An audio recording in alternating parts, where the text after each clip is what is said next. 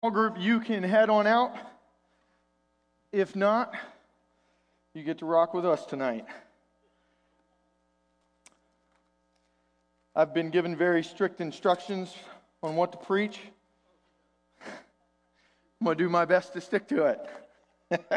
I'm kidding. We're continuing with the series in James, and obviously Pastor Randy and Pastor Nicole have been doing this, so I'm just going to briefly in case you haven't been here for any of the other messages, I just want to give a general idea of what James is trying to accomplish with his letter. James is a well-loved book of the Bible because it's super practical. Like, if you're the type of person that's just like, tell me what to do, James is the guy for you. That's what he does. In fact, as we're going to discover tonight, James sometimes likes to get a little in your face about it. Like, really, he wants to get in your grill, and I think that's great. But here's the idea behind James, and this is our good starting point. James is writing his letter to believers who were Jewish, who were Jews, and they've converted into Christianity, and now they got to figure out what in the world does this mean to follow God without like all the old covenant stuff. How are we supposed to do this? What is this supposed to look like in light of Jesus? Because it's not about our works anymore. It's about believing in what Jesus did for us. And yet James is going to make a very profound argument for why you need to do some good stuff.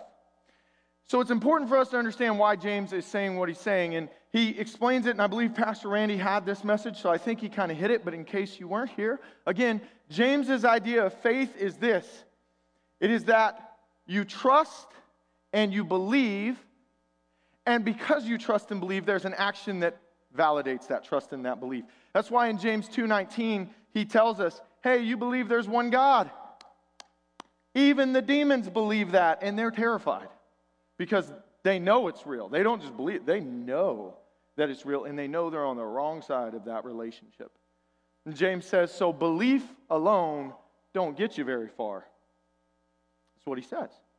And that's not hard for us to understand either, because if you go look in the original language, the word faith, when they would have heard that word being used, it meant this: trust and belief with an implication that there's an action corresponding to that trust and that belief. Let me put it to you this way.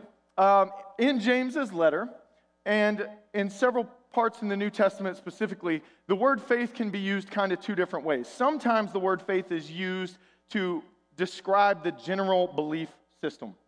Like, if I said to you, I have faith in Jesus, you could take that to mean, I believe the Bible, I believe that Jesus is the Messiah, right? Like the core belief system of Christianity, I believe that. But then my lifestyle could be totally different. It'd be like me saying, I believe that murder is wrong, and tomorrow going out and murdering a bunch of people. And you would rightfully say, do you really think murder's wrong? Because you're murdering people. That doesn't make sense for you to claim to believe that and not live by it. That is James's whole argument, is that just merely assenting to a belief system is not saving faith. Saving faith is when action accompanies what you claim to trust and believe. Right? Does that make sense? So that's why James gets to the nitty-gritty. I like to describe James this way to the teens. I say, James is trying to show you what faith actually looks like. Like, you should be able to look at my life and know that I have faith in Jesus because of the way that I live, right? That was James's argument. He uses Abraham and he uses Rahab to prove his point. Abraham heard the word of God and he believed it. He believed it was God, believed it was God's word, but it wasn't faith until he started walking.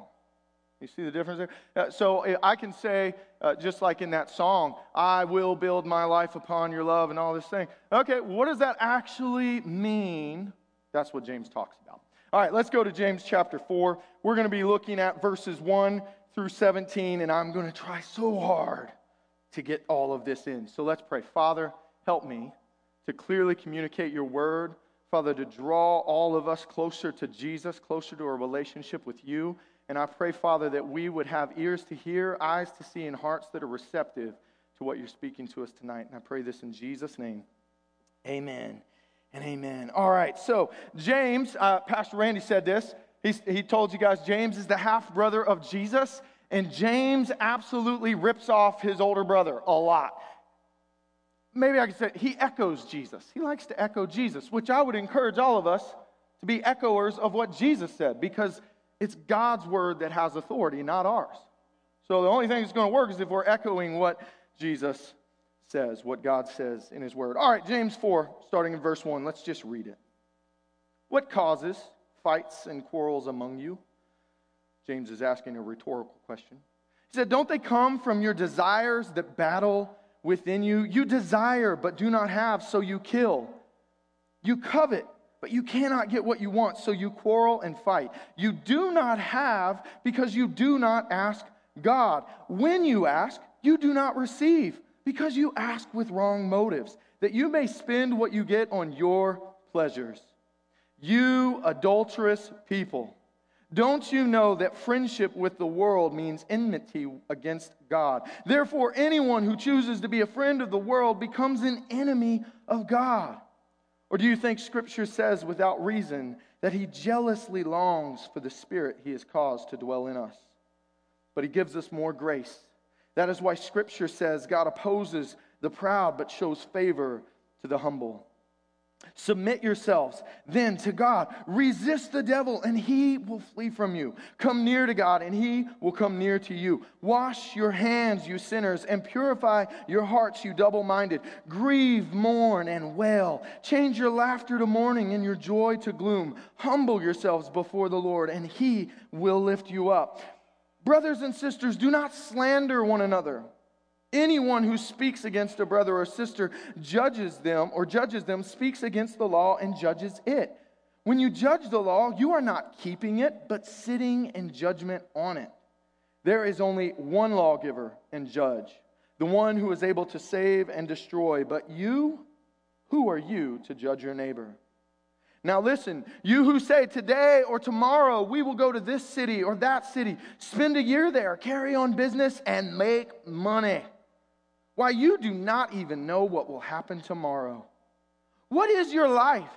You are a mist that appears for a little while and then vanishes. Instead, you ought to say, if it is the Lord's will, we will live and do this or that. As it is, you boast in your arrogant schemes. All such boasting is evil. If anyone then knows the good they ought to do and doesn't do it, it is sin for them. James's letter, and that's what it is a letter. It's a pastoral letter. And James is correcting things that are actually happening in the church, which is the first thing that we all need to stop and appreciate, is that he's not just writing this for the sake of writing it. There were some issues in the church.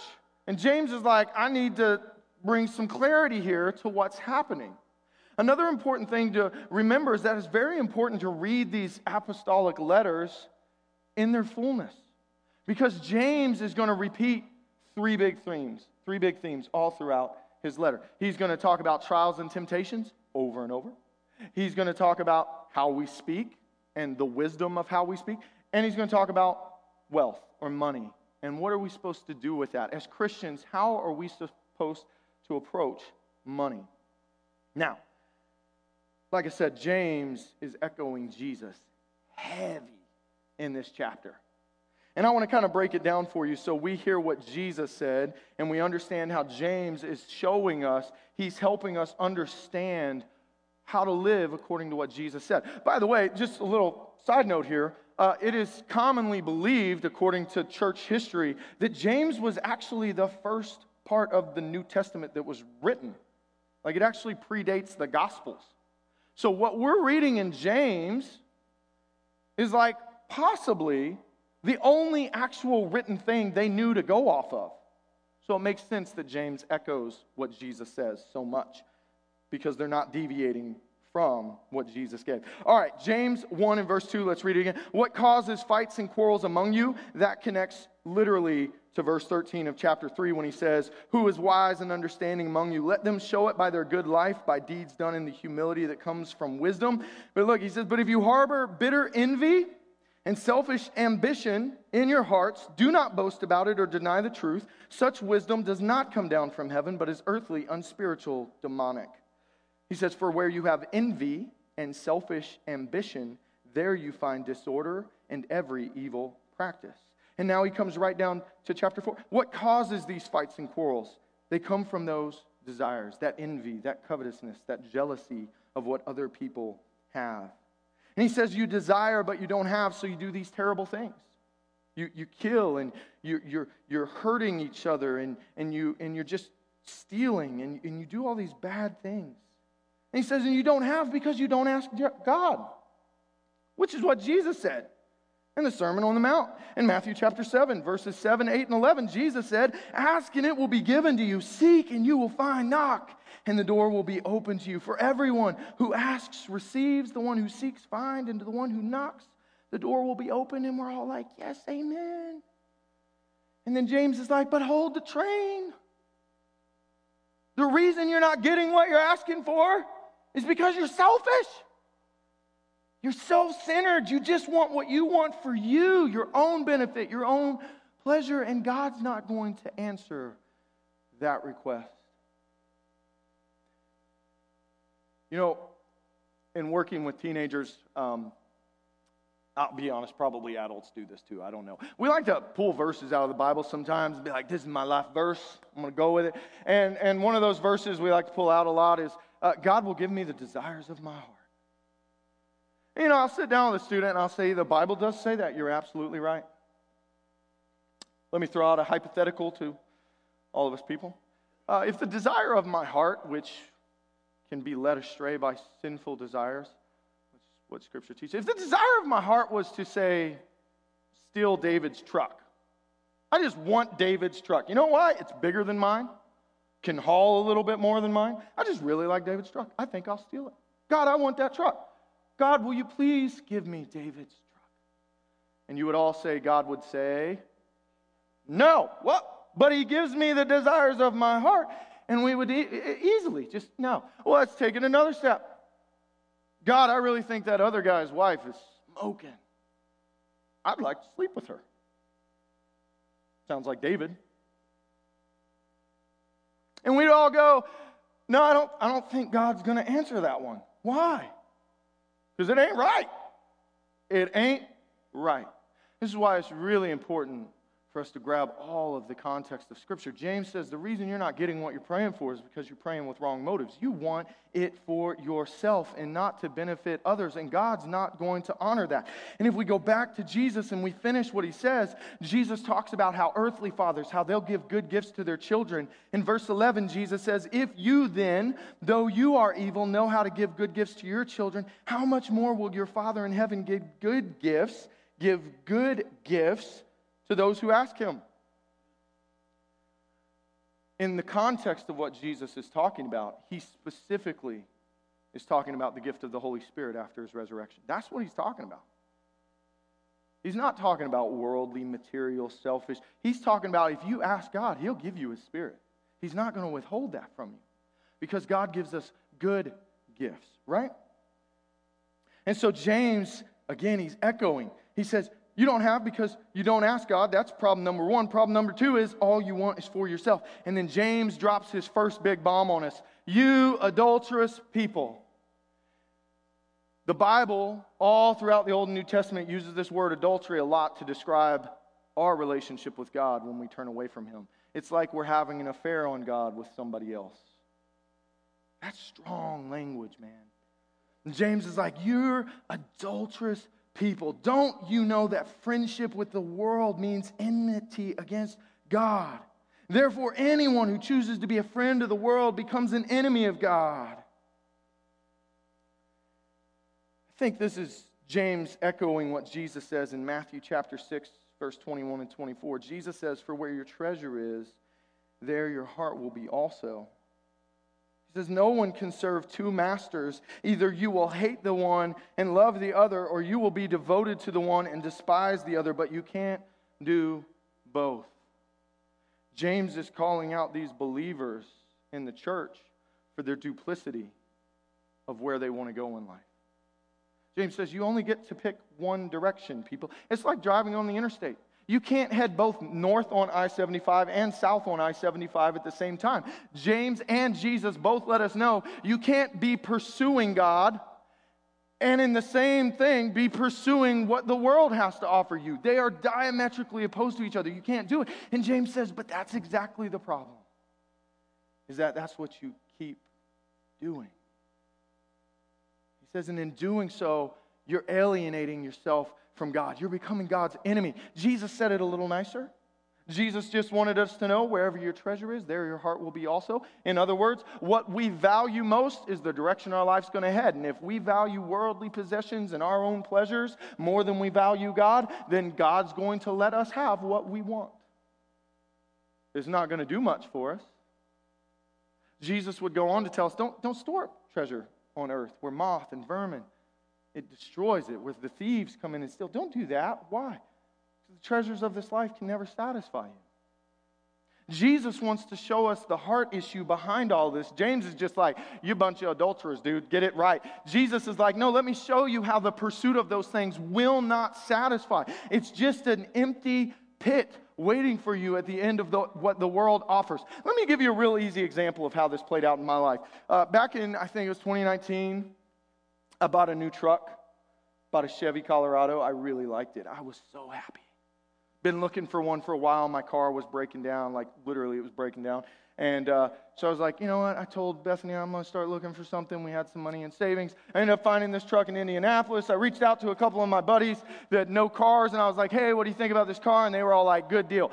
Now, don't get me wrong here. It was a 2006. Like, I was buying an old one, but it was in great shape. I was going to get a good deal on it. And I went and I purchased it, and I drove it back. And the whole way back, I'm just like, God, thank you so much for this truck. I love it so much. I got home, and like every day I would park it. I'd go in the house, and I'd look out our window and just be like, look at that truck.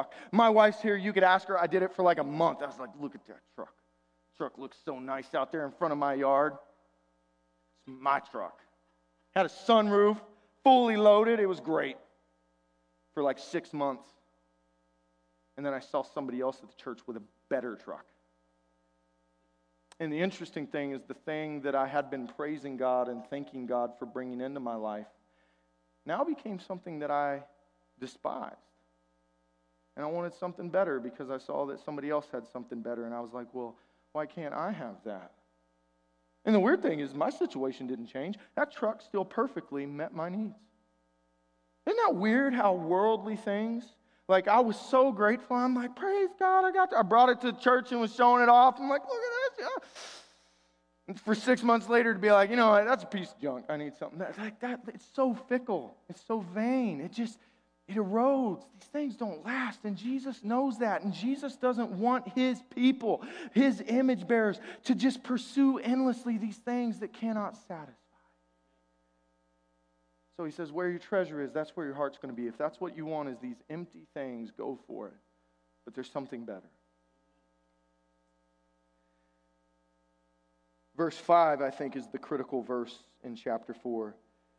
James is going to contrast what we as people so often fall into of our desires, these worldly things. We want what other people have. And James says, let me show you what God wants. He says, or do you think Scripture says without reason that he jealously longs for the Spirit he has caused to dwell in us? James just ripped out a shotgun and shot us through the chest. He says, you guys, you're like, you adulterous people, you just want what the world can offer you. So you get in arguments and you envy one another and you're bitter and you're jealous. He says, that's what you're doing. Meanwhile, God's like, I just want you. That's what I want. I want you. I'm jealous for you.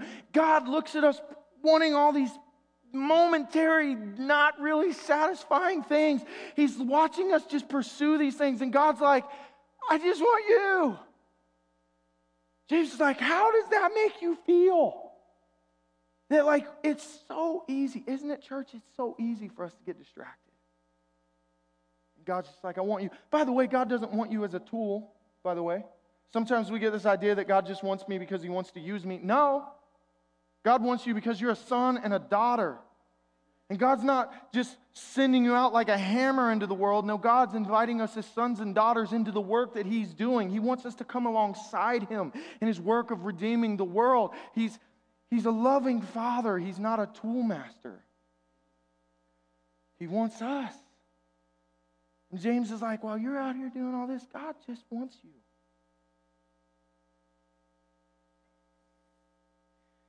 like grandparents. How many of you are grandparents in here today? Raise your hand. Yeah, you blessed people. I got kids, so they have grandparents, and the one thing about grandparents that I'm kind of jealous of is they like to give their grandkids stuff. And I'm just like, I'm here too, it's fine, whatever. I'm just kidding.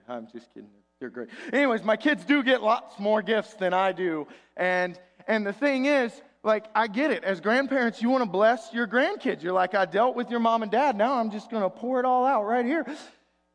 But none of you want to be loved by your grandchildren because you give them things. You want to be loved by your grandchildren because they're your grandchildren and you're the grandparent, right? Like, you're like, don't love me because I give you things. Love me because of who I am, which is what parents are supposed to do. When the kids are like, as soon as the grandparents walk in the door and they're like, what'd you bring me? You smack them. You're like, don't do that. That's God, man. Sometimes, what James is trying to get to is sometimes we treat God like grandchildren treat their grandparents. We're just like, God, what are you going to give me? What you got for me today, God? God's like, I really just want to come spend time with you. I'm going to bless you because that's what God is like. He's a good father. He's going to bless you. But he really just wants you. I think James is trying to stress that to us so that we get it. All right, let's keep moving. I know, I got so much to get through. It's good. So James gives us a solution.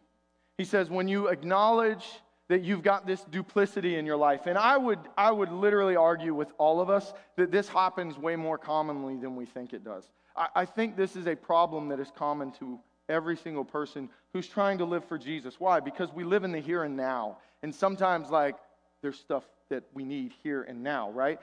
But James gives a solution for when we find ourselves drifting from our pursuit of God into the pursuit of the world. And here's what he says: submit yourselves then to God, which brings us back to Jesus. In Matthew chapter 6, verse 33, Jesus also talking about the things of this world, and he's telling us about how God's going to take care of us so we don't have to worry about it. But Jesus says in Matthew 6:33, but seek first his kingdom and his righteousness, and all these things will be given to you as well. Our goal as Christ followers, the way of life, what faith looks like for us, is I'm pursuing a relationship with my Father. I'm going to live under his authority, and I'm going to live under his rule. That's the only thing I'm concerned with.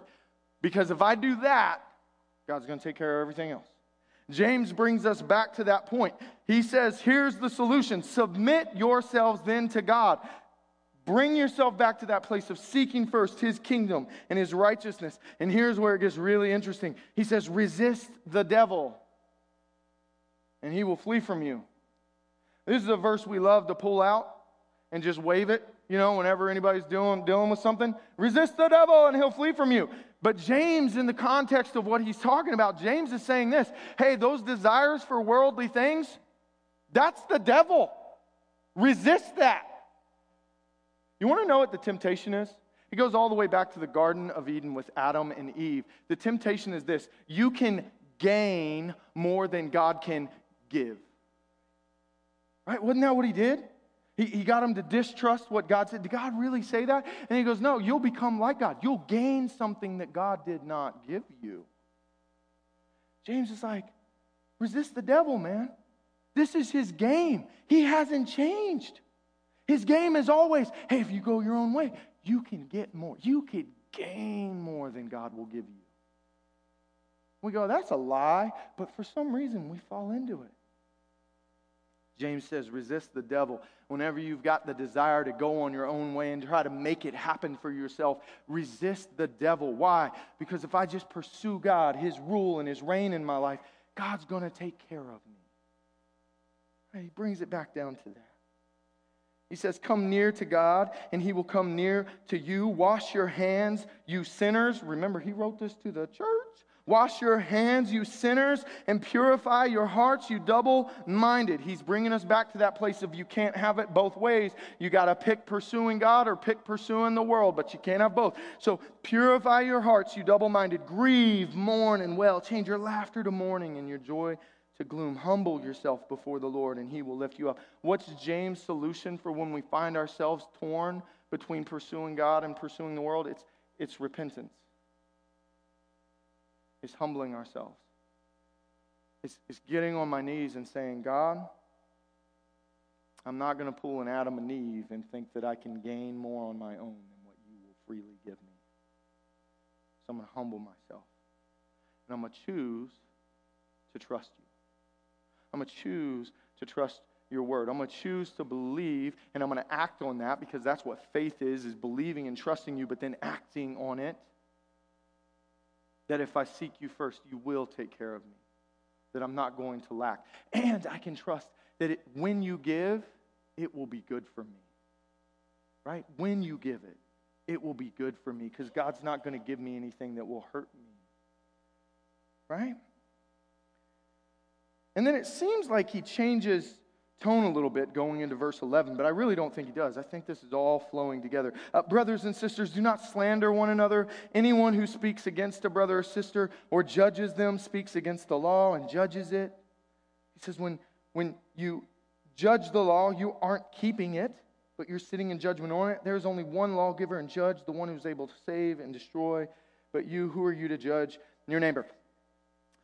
So we're talking about judging, and by the way, Jesus in the Sermon on the Mount, he literally goes from don't worry straight into don't judge people. James echoes him. I'm just telling you, it's what he does. Here's the thing about this judging. He says, don't slander one another, don't judge one another. I think that sometimes there's a temptation, and I think this is what James is hitting on, is for me to look at you when you're getting blessed and go, well, I know that they ain't as good as me. What are they doing? You know what? I come to church every week and I serve and I do. I ain't ever seen Jimmy do nothing. Why has he got a brand new truck? Maybe that's just me. James is like, why are you doing that? Why you gotta be like that? Can't you just be happy that somebody else is being blessed? What's happening? Like, you want God to bless you, but you can't. Why are you talking bad about them? You don't know what's going on. You don't know what God is doing in their life. You don't know what God is doing in their heart, so why are you doing this? James, like Jesus, because Jesus does this, right? He says, hey, why are you pointing out the speck of sawdust in your brother's eye when you got a massive plank in your own eye? What are you doing? You look kind of silly doing that. I think what James and what Jesus are getting to is this. We should spend way more time focusing on judging ourselves and way less time judging others, because I got enough going on. I'm a big hot mess. And when I reflect on myself and I go, man, when I look at the Word of God and I look at my life and I go, man, I was just coveting that guy's truck. I want a different truck. The truck I praised you for ain't good enough anymore. I want this truck. And then I go, oh, wait, I'm not supposed to covet. I'm not supposed to envy. I'm just supposed to pursue and live under your authority and reign, and you're going to take care of me. All my needs will be met. And I go, oh, man, God, I need your mercy because I just sinned again. Give me mercy and grace. I ain't got time to worry about how you're messing up. I'm worried about how much mercy and grace I need. And Jesus, that's actually the way he teaches it, by the way. He says, to whom shows mercy, mercy will be given, right? You'll be judged in the same measure that you judge it. Now, I do want to hit this, and I think again, it was Pastor Randy that hit on this. Judging in the church is actually something that happens, but I want to show you the distinct difference here. We judge actions, not motives. God does not overlook or sweep our sin under the rug. God dealt with our sin on a cross. It was not a good thing to do, right? It was very painful for Jesus to go through this process. God deals with it. When we hurt each other in the church, Jesus actually gives us the recipe for how we're to navigate that. So we have to ask ourselves, what kind of judging are we talking about here? Because for me to say, hey, you hurt me, means that I have to judge the action that you made, right? So there is a place for judging and going and saying, hey, but here's what we're not supposed to do. I really believe this. I'm not supposed to just watch your life for you to mess up so that I can come and be like, hey, you know what? You're not really following Jesus. What's wrong with you? That's what I think Jesus and John, and that's why Jesus says, hey, once you remove that plank from your eye, buddy, you can go help them because you'll be able to see clearly what's going on. But we're not to judge one another's hearts or motives because only God knows that. Right? So it's about, again, humility. I don't have to be jealous. I don't have to be envious. I don't have to try to talk bad about you to make myself feel better for what I think is a lack in my life. I can just trust God. Now, let's get to verse 13. I got 12 minutes. Now listen, you who say, today or tomorrow we will go to this or that city. We're going to spend a year there, carry on business, and make some fat cash.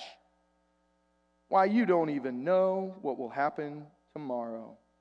What is your life? You are a mist that appears for a little while and then vanishes. Instead, you ought to say, if it's the Lord's will, we will live and do this or that. As it is, you boast in your arrogant schemes. All such boasting is evil. All right. James is ripping off his brother again. This is from Luke's Gospel, chapter 12. I want you to see as I read this, if you can hear the parallel. Someone in the crowd, there's a large crowd Jesus is ministering. Someone in the crowd said to him, Teacher, tell my brother to divide the inheritance with me. And Jesus replied, Man, who appointed me a judge or an arbiter between you? And then he said to them, Watch out! There's an exclamation mark, so I wanted us to get that. He says, watch out. Be on your guard against all kinds of greed. Life does not consist in an abundance of possessions. And he told them this parable. The ground of a certain rich man yielded an abundant harvest. And he thought to himself, what shall I do? I have no place to store my crops. And then he said, I know what I'll do.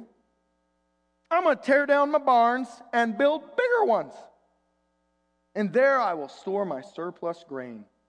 And I'll say to myself, you have plenty of grain laid up for many years. Take life easy. Eat, drink, and be merry.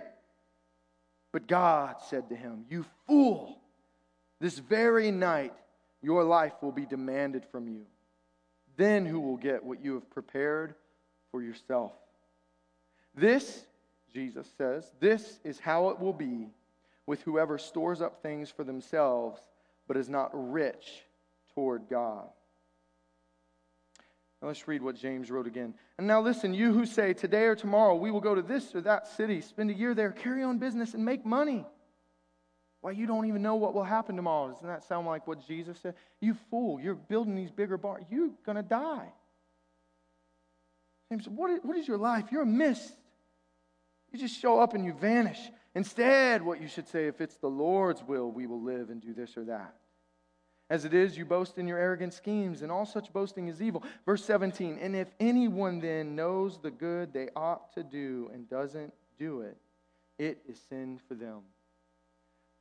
In Jesus' parable in Luke 12, the man's fatal flaw was his self-centeredness. He had all this abundance, and he went, I'm going to use it for myself. I'm going to take life easy. I'm going to chill. I'm going to relax. You know, Jesus said the poor would always be among us. There's probably plenty of poor people that could have benefited from what he had at that moment. See, James and Jesus are concerned with us understanding something. That our life is literally to be lived in submission to Jesus. And if Jesus says, hey, I want you to give all that you have to the poor, we are to say, yes, Lord. Why? Because I don't have to fear anything if God is the one who actually is my source. You see that?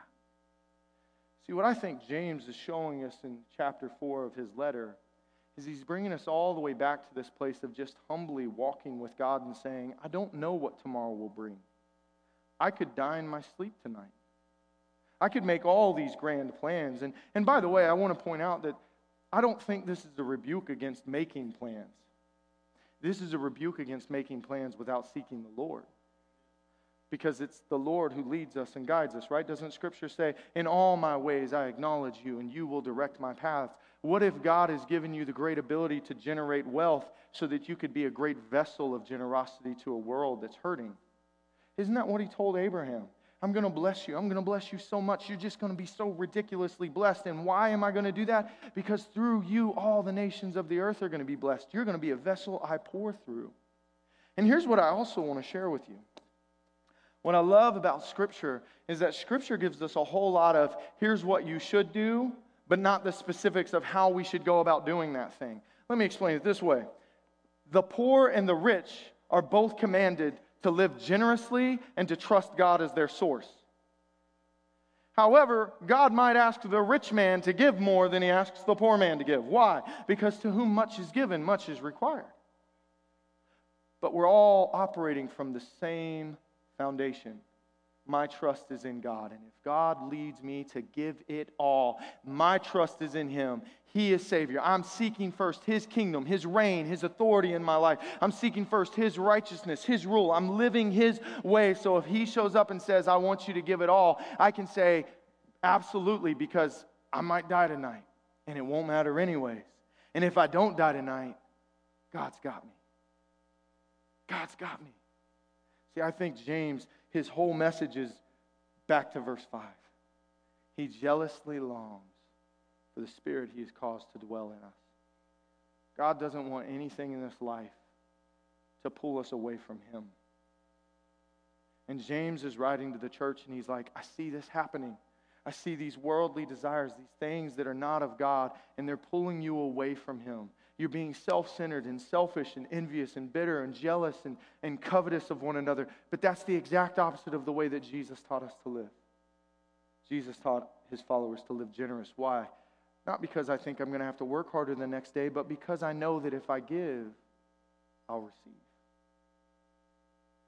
I'm not giving to receive. I'm giving because I trust that God's faithful, that I'm not going to go without if I follow Him.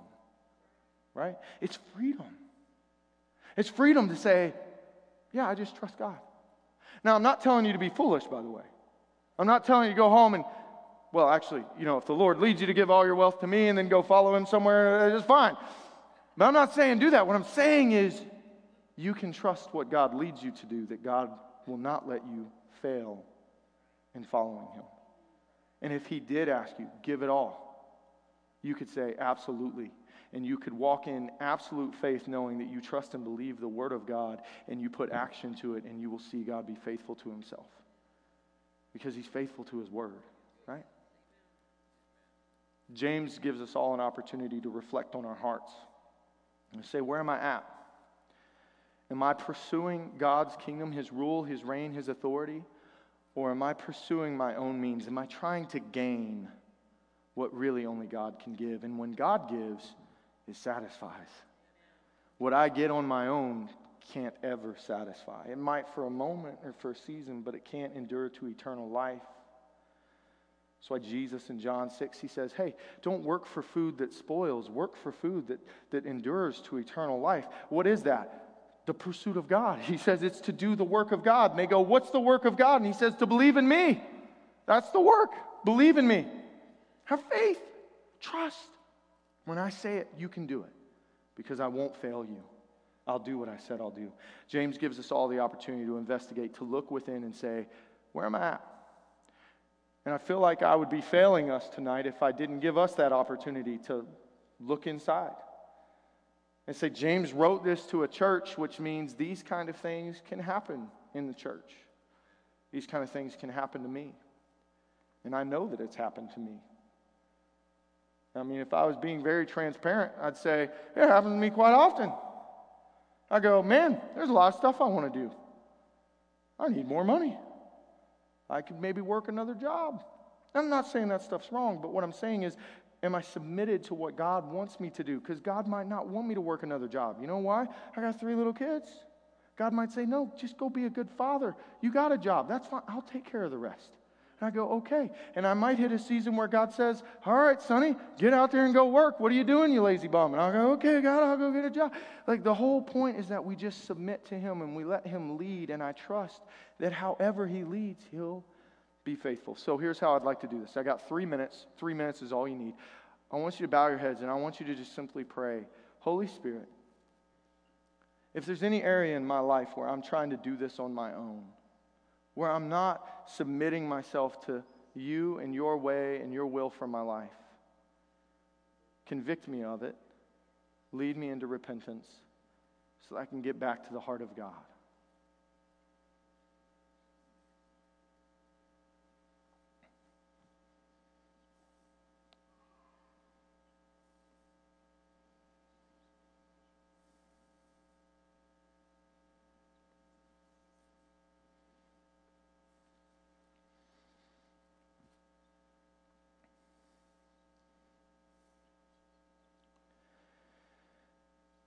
Heavenly Father, we open ourselves up to you and to the Holy Spirit tonight to investigate our hearts, to reveal any duplicity in us, any of that adulterous nature that James talked about. Father, we don't want that. We want you. Bring us back, God. May the Holy Spirit have strong conviction in our lives that when we start to drift into the pursuit of worldly things, when we try to gain what only you can give, Father, bring us back quickly. Lead us to repentance quickly. Help us to walk in humility before you, acknowledging we don't know what tomorrow will bring, but we know that you know. And we're going to submit ourselves to your rule and your reign in our lives. Father, I pray that we would absorb the wisdom of James, that we would not overlook the opportunity to do good when it's presented to us. But Father, as you lead us, we'll trust that even if it looks like we'll do without, we know that you'll be faithful to give back when we're faithful to follow your leading to give. Help us to trust in you and bring us back to your heart, Father, of desiring us because you desire us. And may we desire you, not for what you give, but because of who you are. I pray this in Jesus' name. Amen and amen. All right, church, I hope that encouraged you and blessed you. And we'll see you Sunday morning bright and early.